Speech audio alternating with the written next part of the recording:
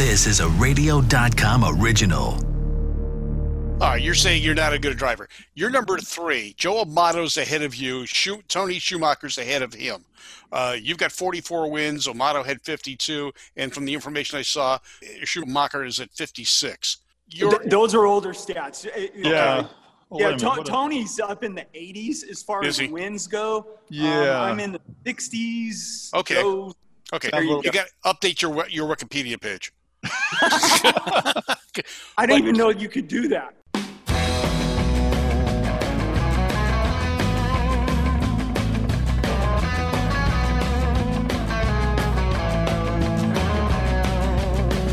Hey everybody, welcome to a brand new Talking About Cars podcast where everybody, including this guy and me, have a car story or 3. That's right.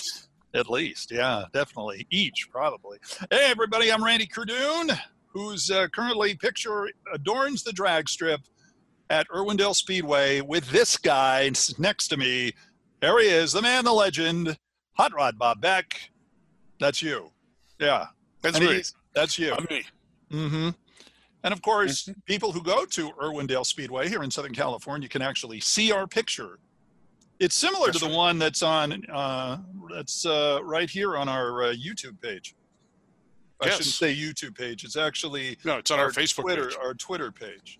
See that too. See, I don't know if there you we can see it. There we go. Yes. Twitter there we page. go. Perfect. There we go. That's us. And it's an interesting car-related show because this time, Bob, we are returning to the drag strip to talk to a guy whose name has been around. It was first his father, now him, occupying the name Larry Dixon. That's it. And he's a Top Fuel champion, number 3 in total wins. Is that just in Top Fuel or total? Yes, Top Fuel. Oh, okay. Yeah, I know he's after Tony Schumacher's ahead of him. Who else passed him? I'd have to look again, but I don't remember, but it's really close. Because I looked it up and I went, they listed as number 2, but I was looking at stuff that was 3 years old. You know, And he has the shortest racing history to an extent, which is kind of strange because he grew up in a drag racing family, his dad winning the Winter Nationals in Pomona in 1970. Uh-huh. And he didn't start driving until much later on. You'd think being a drag race kid, he would have been involved a lot sooner, but we'll find out. Maybe he was, but not quite the legitimate way. Uh-huh. And we'll find out about that when we talk to him. Did you, by the chance, go on YouTube and see Larry Dixon frying up a bologna sandwich? No, I didn't. I wonder if that's his dad.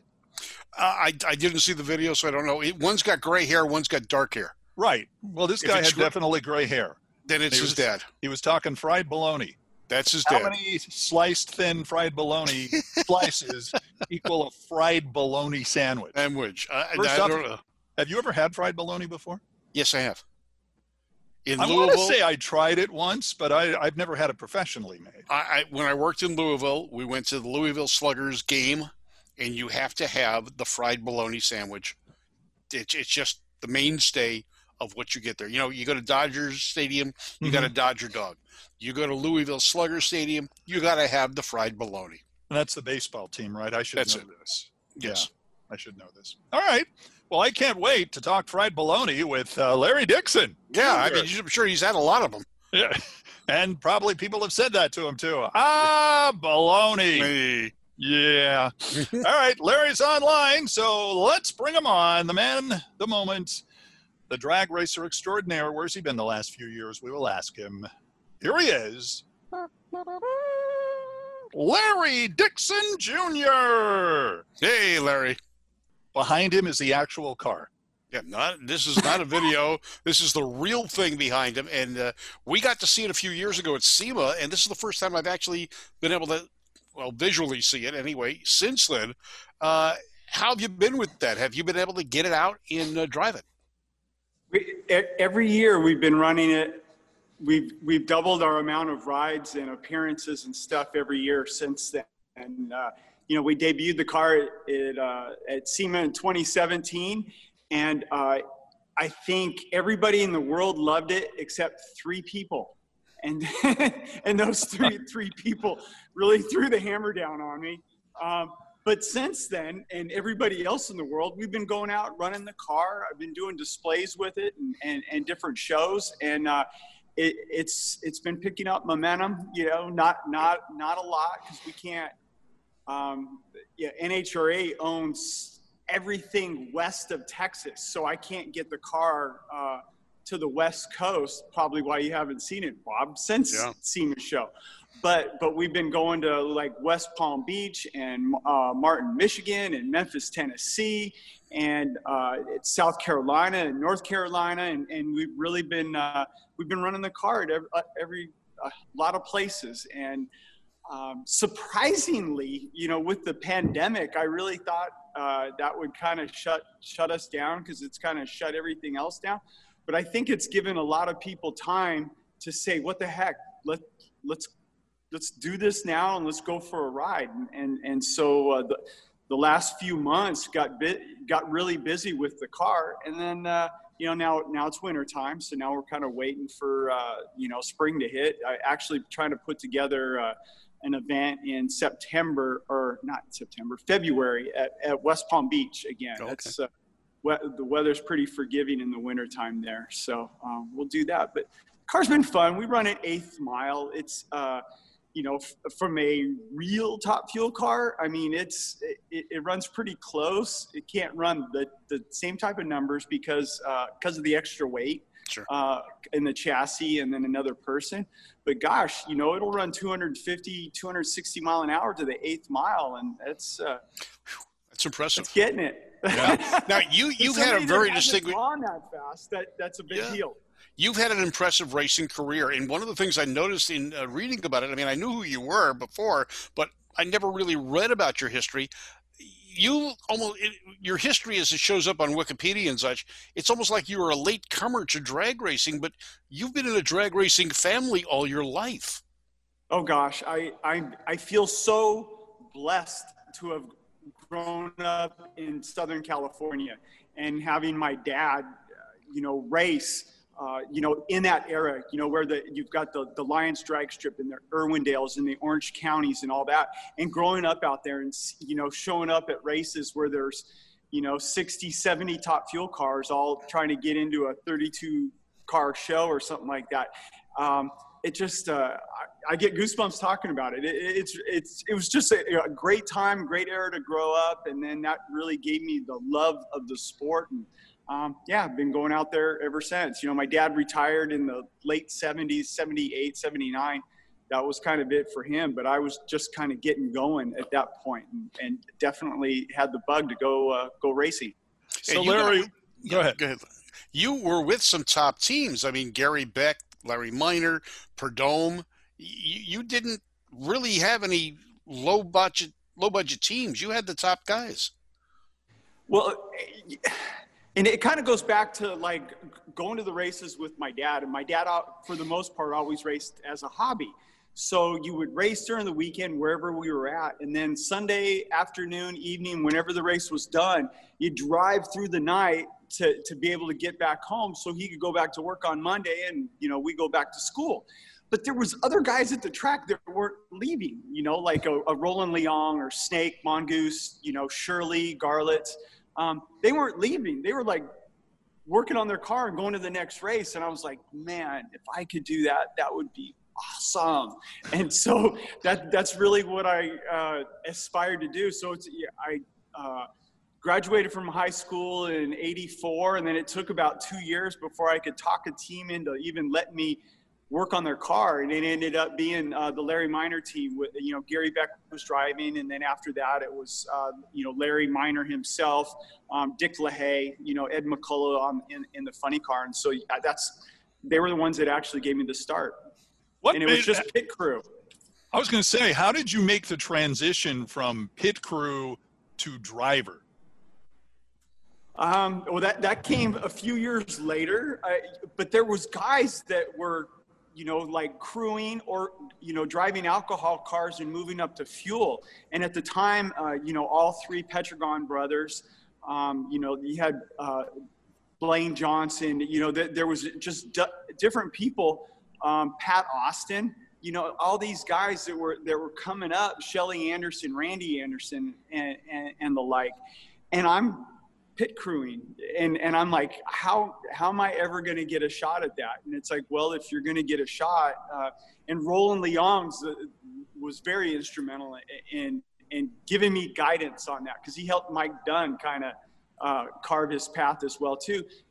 Ended up driving an alcohol car, and it ended up being for John Mitchell, which, you know, back in this, you know, if there was an older crowd listening, he had the Red Mountain Boys cars and ran in Southern California, and then later on with the Montana Express. So I gave him a call to see if I could drive his car. He was in between drivers, and it's like, yeah, sure. So I quit. I was pit crewing for Prudhomme at the time, and I quit there and went to go work on Mitchell's car full-time, alcohol car, and then drive it. So that's kind of where it got the start. And then ran out of money and ran out of savings and ran up the credit cards and had to go back crewing so I could actually pay my bills. And then from that point, I got the opportunity at Snakes, and Snakes let me license in his car during his final season driving. And then from that, it kind of, you know, it got him excited about being a car owner. And then he took me and, you know, to Miller Brewing Company and sold it to those guys. And then we were with Miller Brewing for 12 years, you know, so got a bunch of wins and championships, but it was just, I had no idea it would snowball into what it did, but I'm certainly blessed for the opportunities that I've gotten. And you had an amazing track record, too. You're number 3 in overall Top Fuel wins, aren't you? Number 3? Did I get bumped down? Yeah, see, I thought it was 2. Well, all right, let me go I back. was going for 2. I saw 2 behind Tony Schumacher. While, so I could be 3rd. But, yeah, no, I mean, I had a really good run for a long period of time, and with some good teams and crew chiefs and such. Yeah, so it definitely let us run the numbers up, you know, on the wins. But it was a good time. You've actually been so busy with other things, and the lawsuit, the situation regarding involving the 2-seat car. You had a brush with cancer in the mid-teens. Do you envision yourself, would you like to go back and race once again in the NHRA?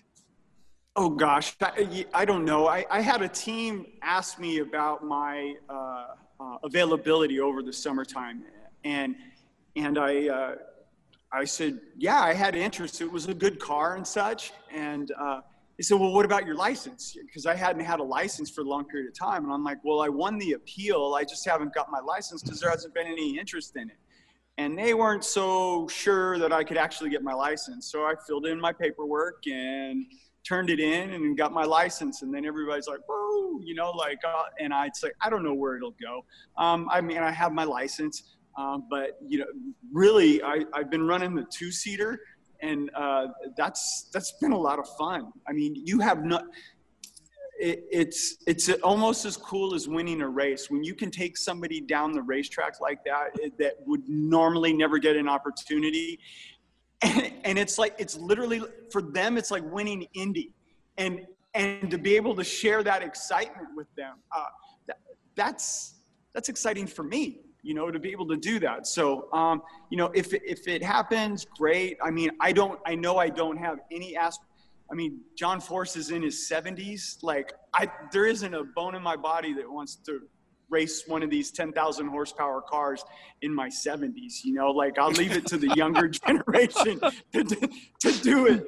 But I do enjoy getting in the car, and I have a regular Top Fuel car. And then I'll go do some match races and such at Martin, Michigan, Cordova, and Grand Bend and such. And it's like when you get in that car and you strap in and you go down the racetrack, and all those races are, you know, they race quarter mile. They're not 1,000 foot. And it's fun. Like, I really enjoy the ride. So I don't know. I mean, it's there's so much politics involved, and it's so hard to come, you know, to match yourself up with a company that sees the value in our sport. And that's, I know we had a great run with Miller Brewing Company, and it made a ton of sense for them because we could go into whatever city it was and really make an impact on beer sales. I could go do appearances for them, and whether you're going to a retailer or you're doing the distributor meetings or doing meet and greets and such, you could really make a difference.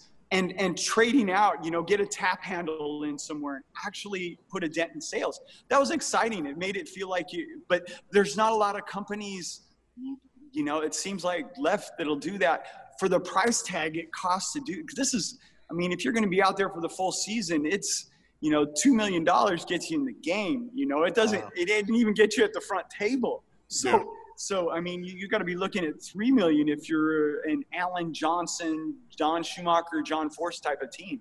So you had beer companies though consolidate at one point. I'm sure that didn't help.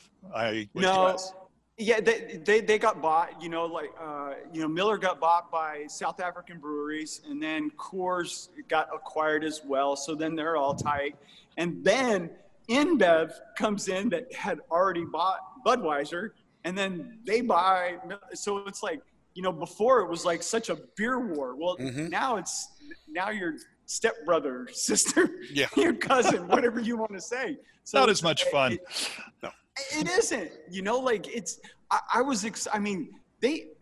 they made it really gratifying, when you had to race a Budweiser team like that, and Bernstein and Kenny he's such a great driver, and I wasn't as good a driver as him, but it's like you either learn to get your ass kicked week in, week out, or you got to work on your game. And he forced me to be a better driver. And I love that for that. I have so much respect for him. It's like Kenny still has trouble with me just as a person, because we raced we have such competition for so long. But it was exciting. It was exciting times, and I loved it. And I loved being a part of that at that time. All right, you're saying you're not a good driver. You're number 3. Joe Amato's ahead of you. Tony Schumacher's ahead of him. You've got 44 wins. Amato had 52. And from the information I saw, Schumacher is at 56. So those are older stats. Yeah. Tony's up in the 80s as far as wins go. Yeah, I'm in the 60s. Okay. Yeah, 50s. I had 84.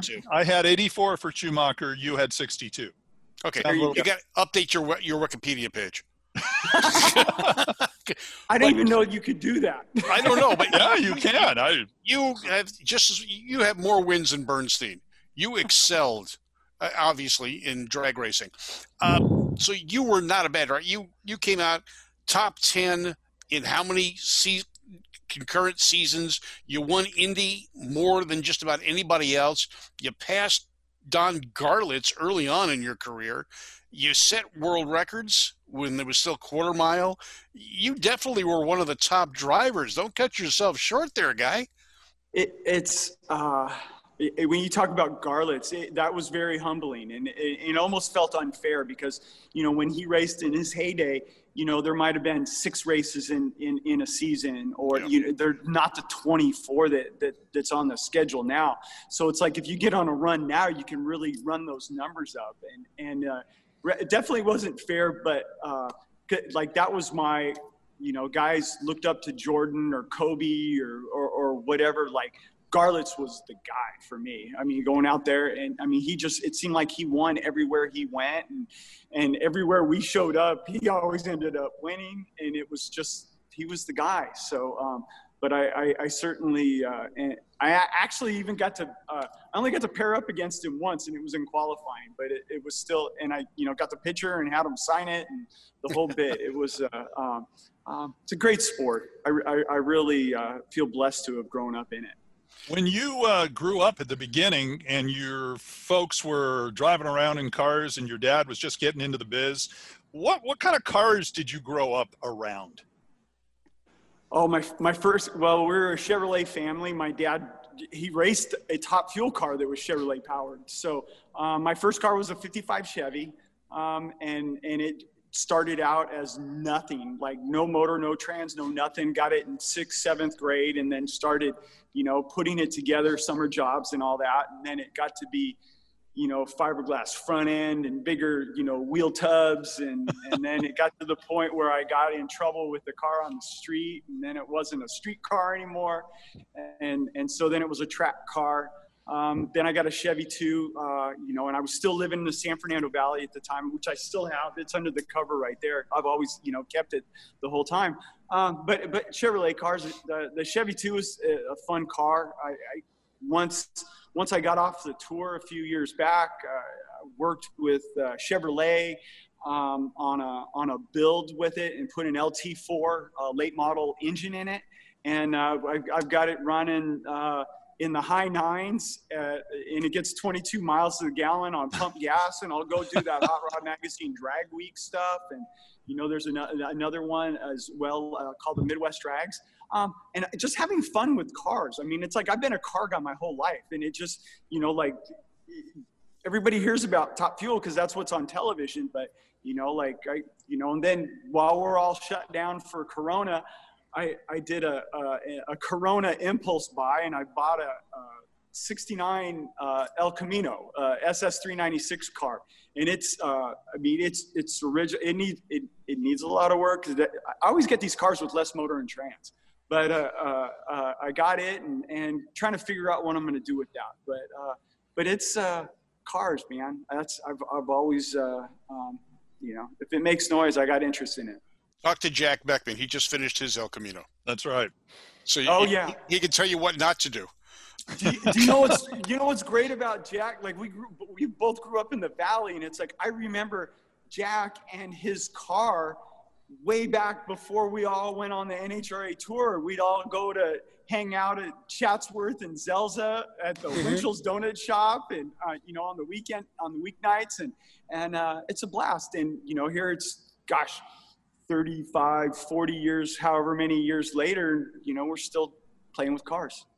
Now, how did you go? I mean, go from a California kid to transplant yourself to Indiana, and then your dad moves back there with you. Yeah, I know. Sometimes he's not happy with me about that, but it's the racing. The last year that I lived in California, I was only home 90 days for the year. And I had just gotten married. We were going to start a family, and just Indy made more sense, just from coming and going from the tour. And when I was on the tour, I'd get about 200 days a year at home being in Indy. And it just made more sense. Everything's just a little bit easier, coming and going.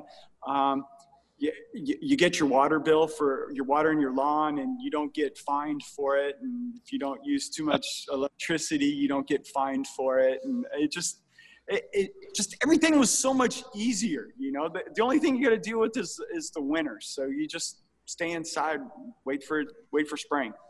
Yeah.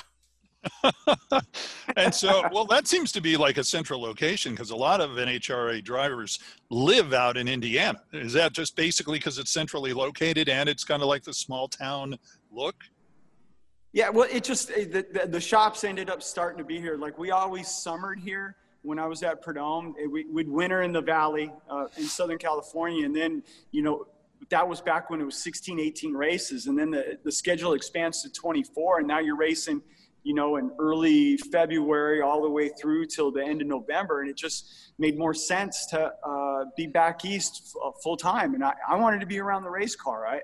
That's what I've always done. So it just made more sense. And then, like Snake built a shop here, and then it was full time. And then you seen Schumacher, and then Snake got forced and talked him into doing it. And it just kind of snowballed. Petragon's got their shop. Lucas is across the street. It's just, it makes a lot of sense to be here from a racing standpoint.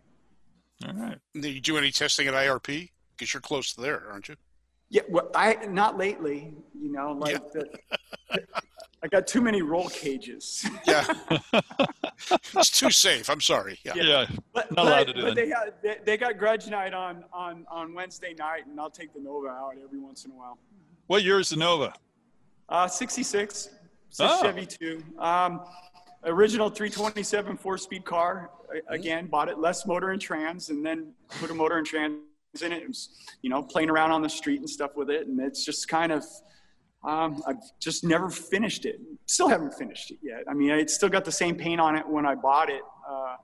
Gosh, I bought it back in 1988, from a friend right off of Van Nuys Boulevard. And it's just been part of the family ever since. Van Nuys Boulevard, yes. We all cruised that, all three of us there. All three of us all cruised that. Yeah. I went to Van Nuys High School. I'm third generation. Probably the last generation, because I'm not going to have any kids go. But, third generation Van Nuys High. So it's, again, great place to grow up. I was very fortunate from that standpoint. Robert Redford went to Van Nuys High School.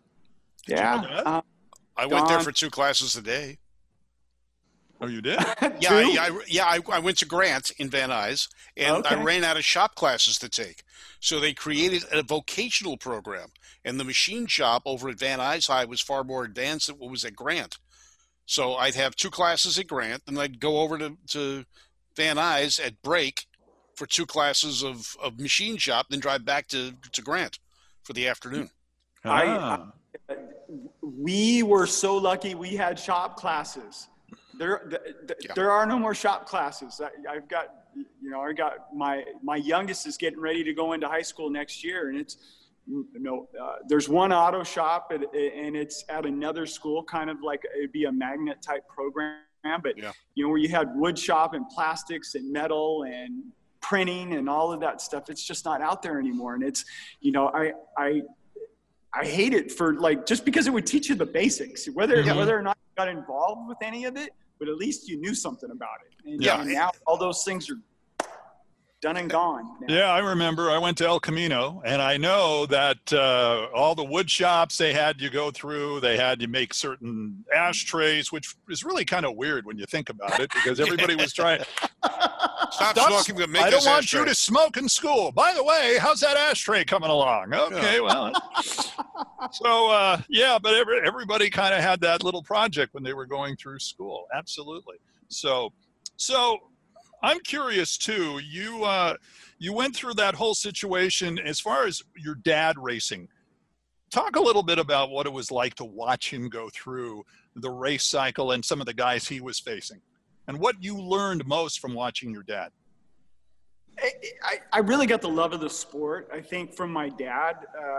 Again, he had an 8-to-5 job. He worked at a machine shop that there in the valley, but he'd race on weekends. He had a top fuel dragster in his garage, and you just don't. Nobody has garages long enough to have top fuel cars in them anymore. No. But then on the weekend, it seemed like there was a top fuel meet at either Irwindale or Orange County. In the mid '70s. Lions. Early that went away in '71 or '72. So, but it just I think the love of the sport. There were so many top fuel cars and funny cars in the valley back then. It just seemed like that was. Yeah. I could go. I would be at school with somebody, and their dad had a top fuel car or a funny car. It seemed like. I mean, it was just.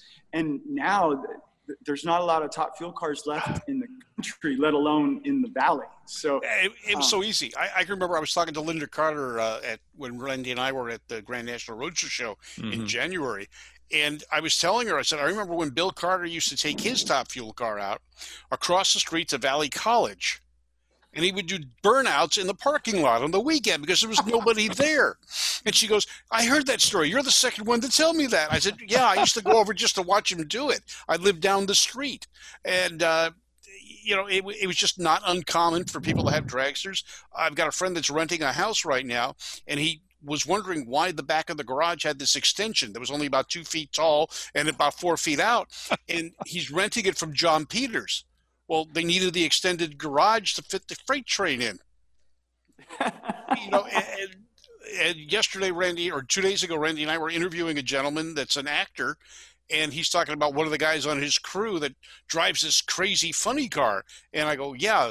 And we talking about it. I go, sure, I know him. He's got his own. He's another Valley kid, Tommy Larkin's kid.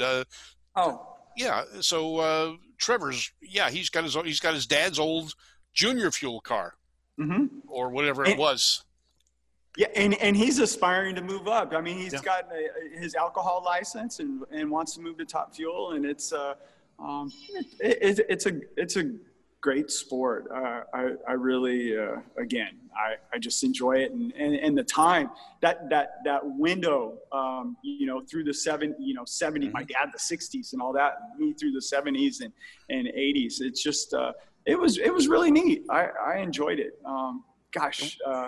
Some of that stuff I guess I miss, but but everybody's missing it. It's not like that anymore. No. Irwindale and Orange County, they're all gone, from that. Well, Irwindale. The old Irwindale's gone. Yeah, we've got the 8th mile yeah. now, but it's not the same. We don't get occasionally we'll get some of the big hitters out there just to do some squirts and see what the car will do. But, no kids are cruising Van Nuys Boulevard anymore.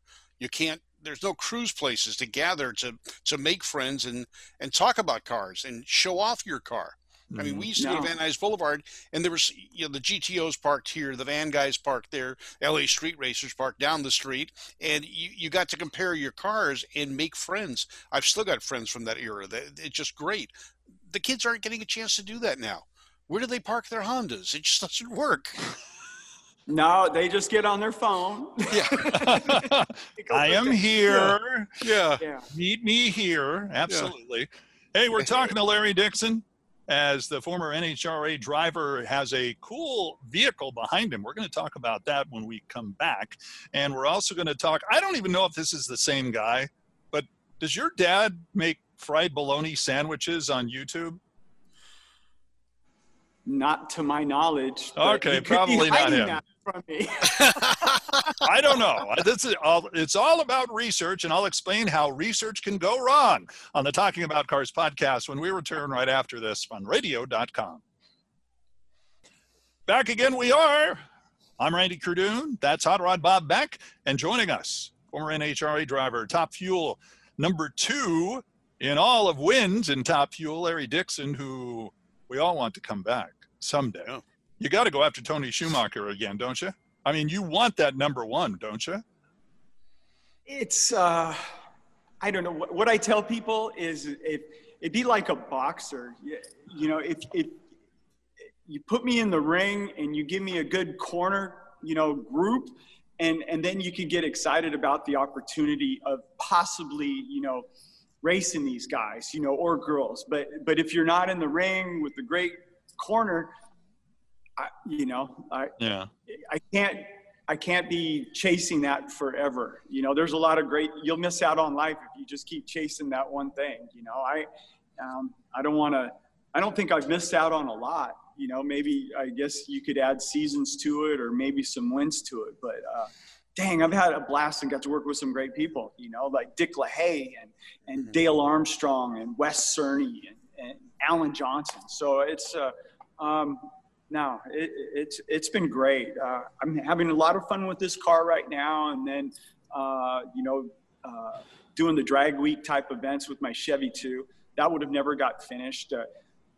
I get to go to soccer games. My daughter plays soccer in high school, and my son plays basketball. And if you're going to 24 races a year, you're missing a lot of your kid's stuff. So I'm not missing a thing right now. He's the smart one, I'd say. By the way, we were talking. You mentioned boxing. Mike Tyson and Roy Jones Jr. over the weekend had a fight, did you see it? Did you pay? Oh yeah. And all everybody was talking about afterwards was Snoop Dogg. What does he have to do with it? Well, he showed up as a commentator. Oh, what did you think of Snoop Dogg as a commentator? The first thing I thought about was the fact that and I've lived out of California for a long time, and smoking weed wasn't legal when I lived there, but it is now. Mm-hmm. and he's been taking advantage of that. He took advantage of it beforehand, is what I've heard. What I've heard. Yeah. He was having a good time. Yeah. Yeah. I don't know that he would get the same response in Indiana. Yeah, probably not. Probably not. Let's talk about the car behind you. Where did that idea come from, and how long ago was it? It was actually, I had just lost my ride at Bob Vandergris at the end of 15, beginning of 16. And I am out in Southern California. I already had my plane ticket for Pomona. So the Winter Nationals, I go to lunch with Terry Vance, and we're just talking about, you know, like what am I going to do with my life and moving forward and all that kind of stuff. And it got my wheels spinning. I'm sitting in traffic, heading to Pomona. And then the idea kind of came to me. Well, what about a 2-seat top fuel car? I mean, they've got them, you know, NASCAR, you know, Mario, gosh, he starts Indy 500. He's the one out front on everybody. Formula One, even MotoGP has a 2-seater. You can go 180 miles an hour on the back of a motorcycle, a MotoGP bike. No, so it's like, no. You know, and why doesn't, I mean, drag racing got some 2-seaters, but they don't run as fast as a showroom stock Hellcat, you know? So it's like, if our sport's the quickest and fastest, it ought to have the quickest and fastest ride along. So that's kind of where the idea came from. But then it was like, well, you know, like, you know, can it be built safely? You know, can you insure something like this? You know, all those other ideas before you can even move on. So kind of built the car on computer, and actually, you know, the computer modeling showed it's actually safer than a traditional top fuel car, which is crazy. Yeah, funny, not funny, but like when you build a computer model traditional top fuel car and you load it like in a max load condition, it shows all the hot spots where they break in half and fly, like I've done a few times. This car doesn't have that. So that was exciting for me, that you could actually build one that's safer than getting insurance and all that. So then, you know, well, okay, you know, what am I going to do with the rest of my life? You know, like, I love racing. So like, I don't know. And then that's, yeah, I mean, there's been a lot that has gone on, but the fact of the matter is I took this idea to the president of NHRA, and he absolutely loved it. And so I go back and forth and with emails with all of their people for 3 or 4 months before we even start building it, and get their concerns and all that stuff. And before any, you know, like make sure that we're all on the same page. And then I go and build the car. Then I test the car. And then we debut the car in SEMA, and then they change their mind. Well, the genie's out of the bottle after we're at SEMA. I can't put it back in the bottle, so I'm gonna keep running it, because it's doing everything that I wanted it to do. I mean, I can run this car 8th mile and take the engine and the drivetrain out of my regular top fuel car, put it in this one, put somebody in the back seat. We go down the racetrack, you know, runs low 3 seconds in the 8th mile. It goes over 250 mile an hour. I mean, there were some events that this year that we could have qualified with. So it's not like this is like a dumbed down Disneyland ride. This is the real thing. And, wow. And that's what I'm promoting, is it's a real top fuel car. And it's doing all that. And everybody that I've given a ride has had a ball, and they've loved it. And so I have a review.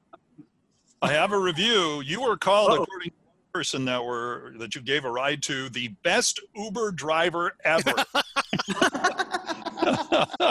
I like that. That was really good.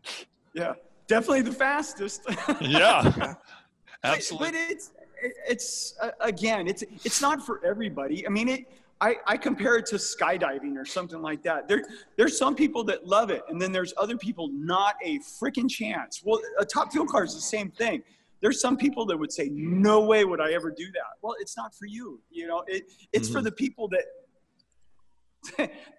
want to feel what 10,000 horsepower, you know, getting shot out of a, you know, cannon. You know, I mean, it's such, the G-forces, you can't even explain it to people. You have to feel it. What does something like that cost? I mean, what do people have to pay for something like that? It's really stupid and expensive. And, of course, we expected that. And to be honest with you, to be able to make it break even, it's not even enough. But it's a $10,000 ride. It is. It's again, it's expensive, but the insurance on it, everything to do it is just. I mean, we service this car just you know, I got a regular pit crew, and, you know, guys that I worked with, you know, on Prudhomme's team or Alan Johnson's team. I mean, and we worked that car in between run. It's just like the real thing. It's like you know, for people, you know, there's guys that I seen this online when I was looking at like experiences, right? And where you could go on stage and play a guitar with Roger Daltrey, or you do these fantasy type camp things. So that's kind of what this car is. You know, I mean, it's for people that have, you know, don't want to have any business of driving their own car down the racetrack, or who's going to give them the opportunity. And it's like, that's what this is for. So again, it's not for everybody, but the ones that want to do it, it's there, and it does everything I wanted it to do. Take us through a little bit of that. You're in the front. Yeah. The passengers in the back. Do you have radio communication with them to tell them what's going on? Oh no! Like believe it or not, you can hear them. The screams are deafening. Okay. Oh my gosh, that's another thing that's deep, because we don't have that radio communication. So it's like you make the run, shoots out, you know, you're pulling on the brake and you're kind of coasting before you turn off. And you know, they're only a couple feet behind me. It's not like they're a long ways away. But like, other than one person, everybody has squealed like a little girl at a boy band concert. Like, it's so cool. Like, you know, and that was part of the sales pitch, even to like NHRA on it. It's like, instead of me, you know, putting the microphone and the camera in my face and me trying to tell people how great our sport is, it's like, put somebody that's never been out there before, put the mic in their face, tell them. I mean, there's going to be people that you're going to get a true soundbite out of those people, and that excitement and all that. It's just, it's, I don't know. Can you tell I'm ate up with it? I'm pretty good, yeah. Yeah. He kind of likes it. Yeah, I know. I mean, I love Top Fuel cars, and I like being able to share it with other people. Now your dad's back there. He's been back there now for almost 10 years, isn't it? I'm going to say 15 years now. Okay. Yeah. And that was quite a change for him, because he went back there to be with you, not because of a job or racing, wasn't it? Yeah, well, it's funny because I moved back here in 1999, and, you know, kind of telling him, you know, cost of living, and, you know, we got their drag strip right down the street, and just everything. Just there, you know, a few things are a lot easier than, you know, California. But it didn't do anything for him. And then all of a sudden, like, then all of a sudden he's got grandkids. And then it was like, wow, you know, like, maybe Indy might not be a bad idea. And I'm like, whoa, you know, like, he won't move back here for me, but that's all right. I still got him. So it's cool. What's it like now? You know, my mom's still in the valley, in the house that I grew up in. And when you guys were talking about with Bill Carter, you know, starting the car up at the college, it made me think about, you know, when my dad, they had the Top Fuel car in North Hollywood in a regular neighborhood, no subdivisions back then. And, you know, you had to push start your cars. They weren't self-starting back in those days. And push starting your Top Fuel dragster down Cleon Avenue in North Hollywood, California. It was exactly where that is. Yeah. Yeah. So it was neat, but it just, so he moved back here. Yeah. You know, winters, I don't know. I'll put up with the winters for everything else. I had John Mazzarella. He was a rep for Strange Engineering for the longest period of time. And he lived in Southern California, moved back to Indy full time. And I asked him, hey, what about it? And he goes, you write down all the bad things about California and all the good things. And then you do the same thing with Indy. And he said, the one bad thing about Indy is the weather. The one good thing about California is the weather. He says, if you can put up with that, you'll be set. And that's kind of how it's been. You deal with the weather a little bit, but it's not that bad. Well, they don't make wrinkle wall snow tires for the dragster, though. They do not. No, but they did make Florida, and it's not that far away. So what kind of cars right now are in your garage? I mean, you talked about the Chevy 2, you talked about the 2-seater Nitro car. dragster car. What are your daily drivers like? My daily driver is a 2008 Chevy Silverado. I tell people the coolest thing about it is it's paid for, and that's my driver. But the Chevy 2, I don't have a lot of cars. I talked a little bit about the El Camino that I got, and I'm just trying to figure out what I want to do with that. Like whether it's it's still got the original paint on it and stuff like that. Oh, there we go. Oh, do we see Can it? I do this? Sure. All right. There it is. There it is. There it is. And is it yellow? Kind of a beige. Butternut squash. Butternut yellow. That butternut color. Yeah, butternut squash. That's the same color that Jack Beckman's was. Yeah. Now Well, his is like it's like Jeg's yellow now. Or Yeah, it's a bright Jag. Yeah. Yeah. Hearing you say butternut squash, I feel like a vegan now. I feel so healthy.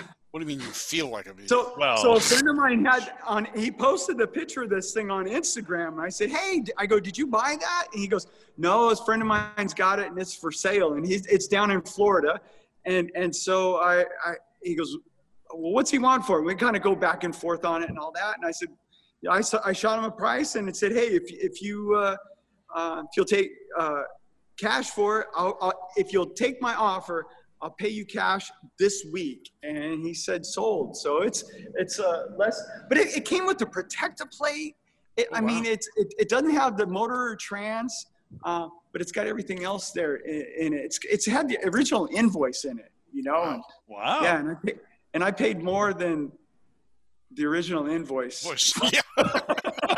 I've got a Harley Davidson, that I actually bought when I was still living in the Valley. A friend of mine, Billy Westbrook, that lives in North Hollywood's a customizer, it does beautiful bikes, and went to Glendale Harley, bought a motorcycle, took it to his shop, and then it had 17 miles on it, and then tore it all apart, and rubbed on every single part on that bike, and so again, that's like another, it's a hot rod to me, hot rod that's in the family, and I still have that bike, and not much else.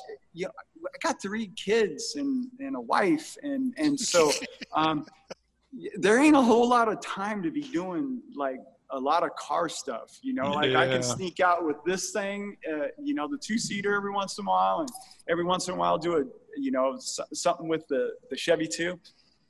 That's plenty, right now. All the car stuff and everything else, it'll be there, when the kids get into college and all that kind of stuff. One day, though, the kids are going to be up and in college. The kids are going to be up and helping you in your business. And you're going to be thinking to yourself, well, I have a list like everybody does, the top cars that I want someday. So tell me, what exactly is the top 2 or 3 cars on the Larry Dixon list of cars that I want someday?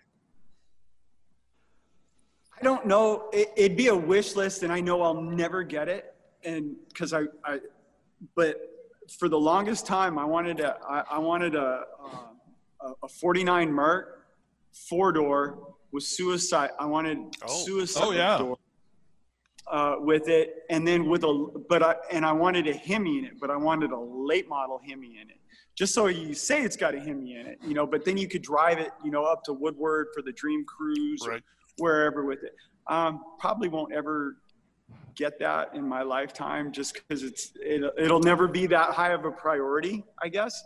But I don't have like this huge dream wish list of things, my Chevy 2, if I ever get to paint it, that'll be awesome, but I don't know. And the El Camino, I mean, I'm pretty satisfied with what I got going on right now. For his credit, to his credit, I've never heard anybody actually say the 4-door Mercury. I think that's an excellent car and an excellent idea, and especially the suicide doors, which actually came with it. Yeah. Well, a lot of people want to get the coupe. They want the chop top coupe. They don't think about the 4-doors. Yeah. Well, all of a sudden you had kids, and then all of a sudden 4-door stuff's kind of like. It